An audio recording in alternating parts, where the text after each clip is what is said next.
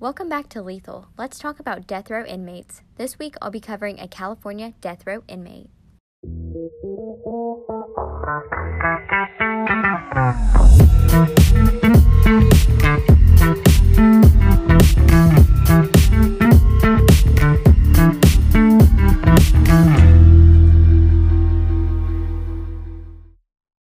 It feels so good to be back. This week I'll be covering a California death row inmate. So I'll be covering David Joseph Carpenter. He's a serial killer and rapist that is known as a trailside killer. Before we get started, I wanted to share some great news with y'all. I've reached over 1,000 plays for my podcast, so Lethal will be donating to the 100 Club. This foundation will provide aid and assistance to police officers and firefighters that were killed or critically injured in the line of duty. So every time I hit 1,000 plays, I will be donating to a new foundation. I chose this foundation because I'd like to show my appreciation to the first responders. I think it's so sad to see these hardworking, badass heroes lose their life risking theirs for us. So I want to be able to make a difference, and this is the way I would like to start. The foundation also provides funding to replace all service animals that were killed or critically injured in the line of duty for police and fire departments. This foundation financially supports the dependents of heroes killed in the line of duty by paying off home, vehicle, and credit card debt. And it also assists with providing a college education for their children, which I think is so important. If you have a foundation that you'd like to see Lethal donate to next time, feel free to shoot me an email at lethal.tcpodcast@gmail.com or feel free to shoot me a message on Insta at lethal_podcast. I want to thank you all for listening. I couldn't do this without y'all, so thank you so much for your support. Also, I wanted to give y'all an update about me writing to death row inmates. I sent out 12 more letters today, including a letter to the Golden State Killer. I also wrote back to Melissa Lucio. If you're new, I've been writing back and forth with Melissa Lucio. She's a Texas death row inmate. I also watched her documentary on Amazon Prime. It's called The State of Texas versus Melissa. And I would definitely recommend it. There was a lot of information that was left out of her trial and definitely was not on her case file. So if you want more information, go check it out. Let me know what you think. But whenever I get new letters from death row inmates, I will definitely keep you updated, especially on my Instagram. So once again, I have a glass of wine and I'm ready to jump into the case. This week, I'll be covering inmate number C96500. David Joseph Carpenter. David was born May 6, 1930 in San Francisco. He's currently 90 years old, serving at San Quentin State Prison.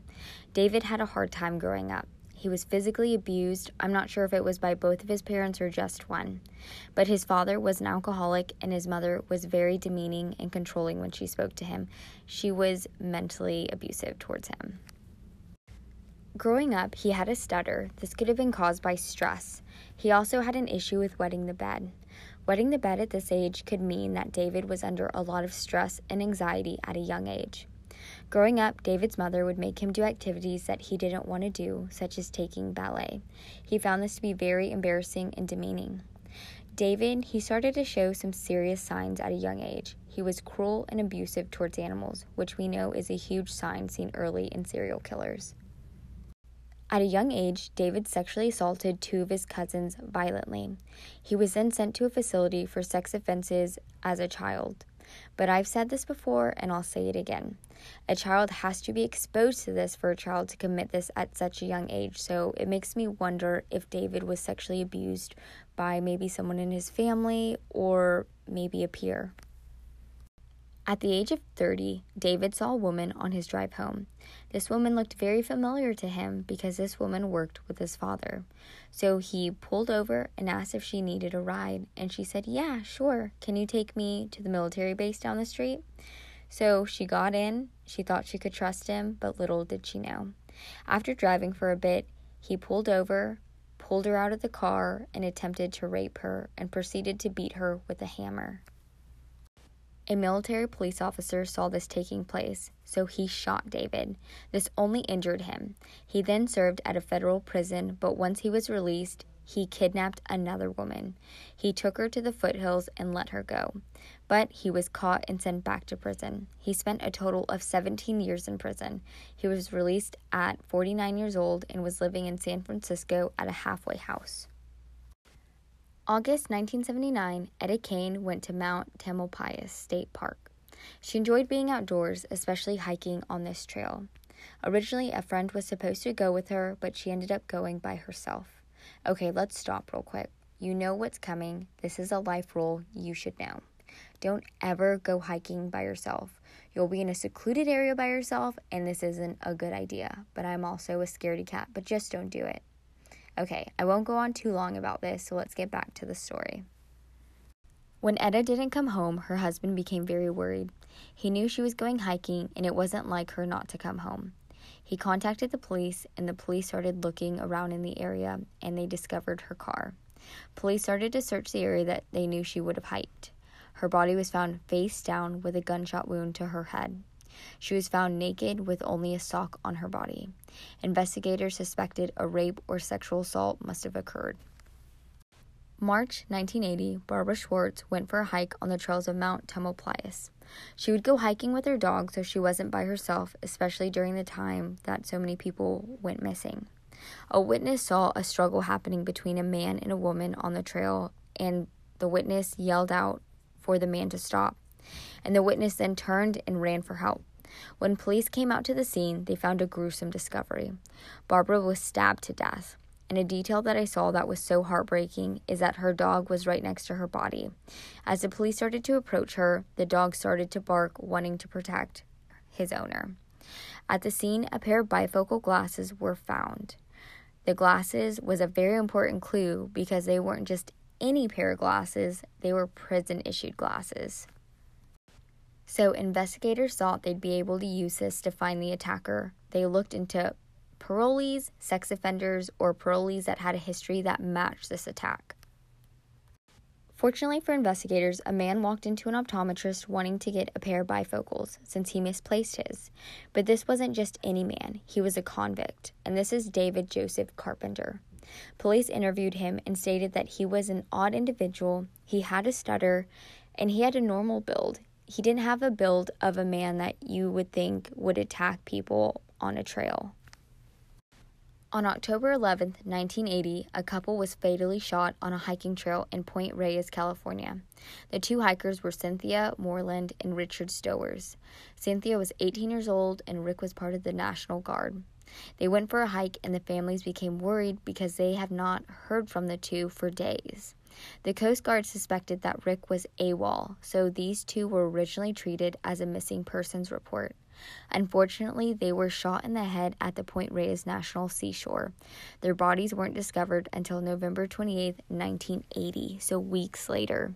Hikers came forward saying they heard gunshots in the area around 1 to 2 p.m. on October 11th.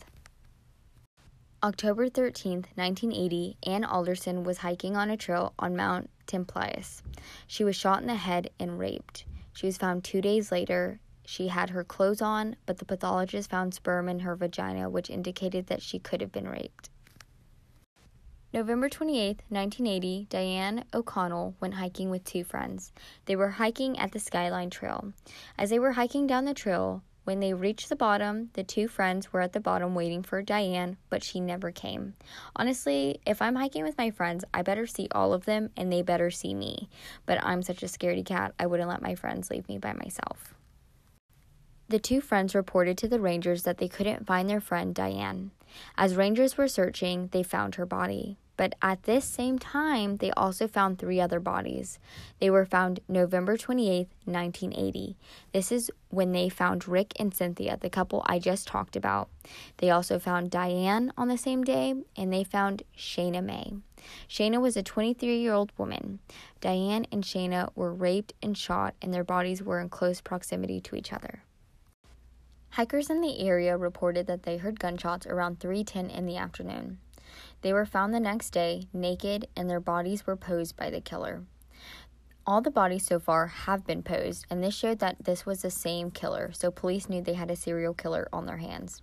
Just a couple yards away from the victims, Cynthia and Richard were also found. A pair of underwear was found in Diane's mouth. A second pair of bloody panties was found by her body. When her body was examined, there was no indication of rape or sexual assault because no sperm was found on her body.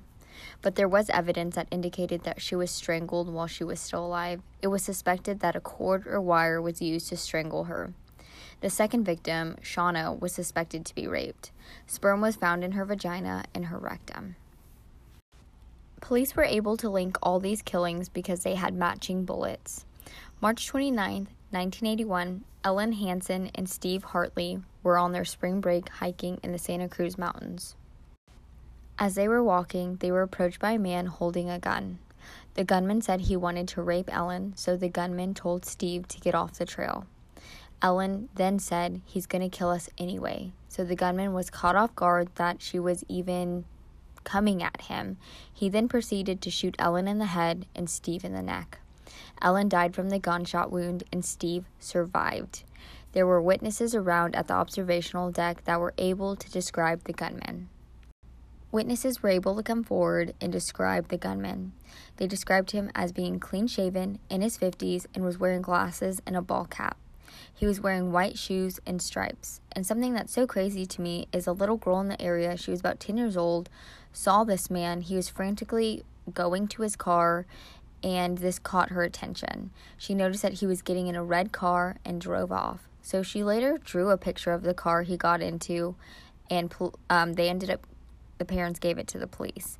So the best witness out of all this was Steve. When he woke up, he worked with a sketch artist, and police were able to bring him in for a lineup, and he was able to pick out David in the lineup as a perpetrator.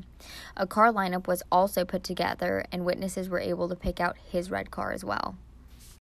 David, at the age of 50, seemed like he was getting his life together, by his parole officer. He was on parole and he was planning on living with his parents in San Francisco, but he had an issue getting a job since he had a background of being a sexual offender.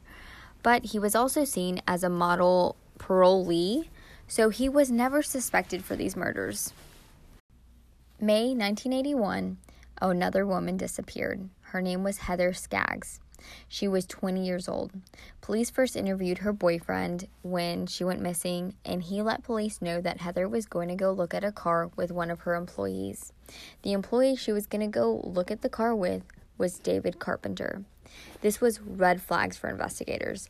The boyfriend then went on to say that David told Heather that he didn't want her to tell anyone who she was going with and just to keep it a secret. Investigators spoke with their employee and asked what cars David Carpenter had driven to work. And they notified investigators that he had driven 2 cars, a blue station wagon and a little red car, the same looking car that little girl drew. Investigators were able to find David, and they interviewed him. Police said when they asked him about Heather, it was hard for him to even form a sentence because his stutter was so bad. Police asked him what cars he drove, and he forgot to mention that he owned a small red car. So this was alarming to police. Police then started to ask him about his childhood, and David's attitude completely changed. He started off by saying his mother completely humiliated him growing up. In my opinion, he could have killed women in such a violent way because he had a resentment towards women since the woman that raised him, belittled him. So this is pretty crazy.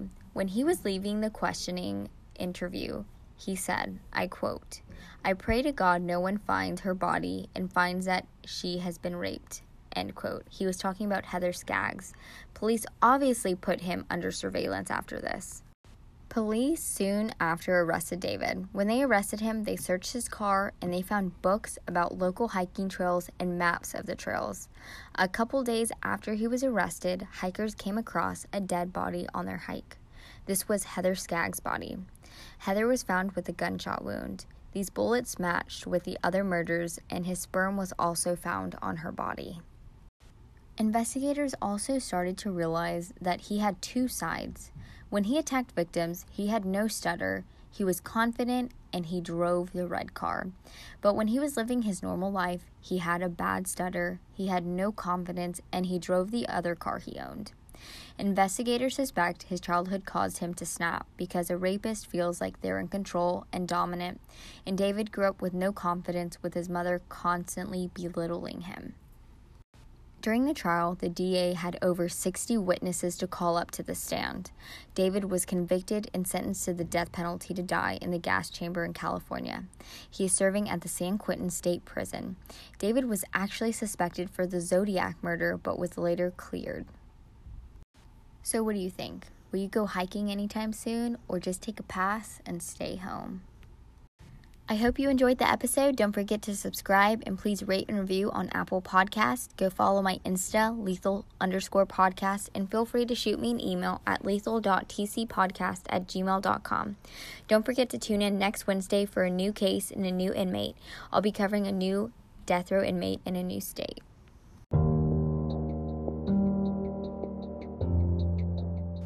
All the information used in my podcast came from the following sources: Born to Kill, David Joseph Carpenter, and Murderpedia. Thanks so much. Can't wait to see you next week.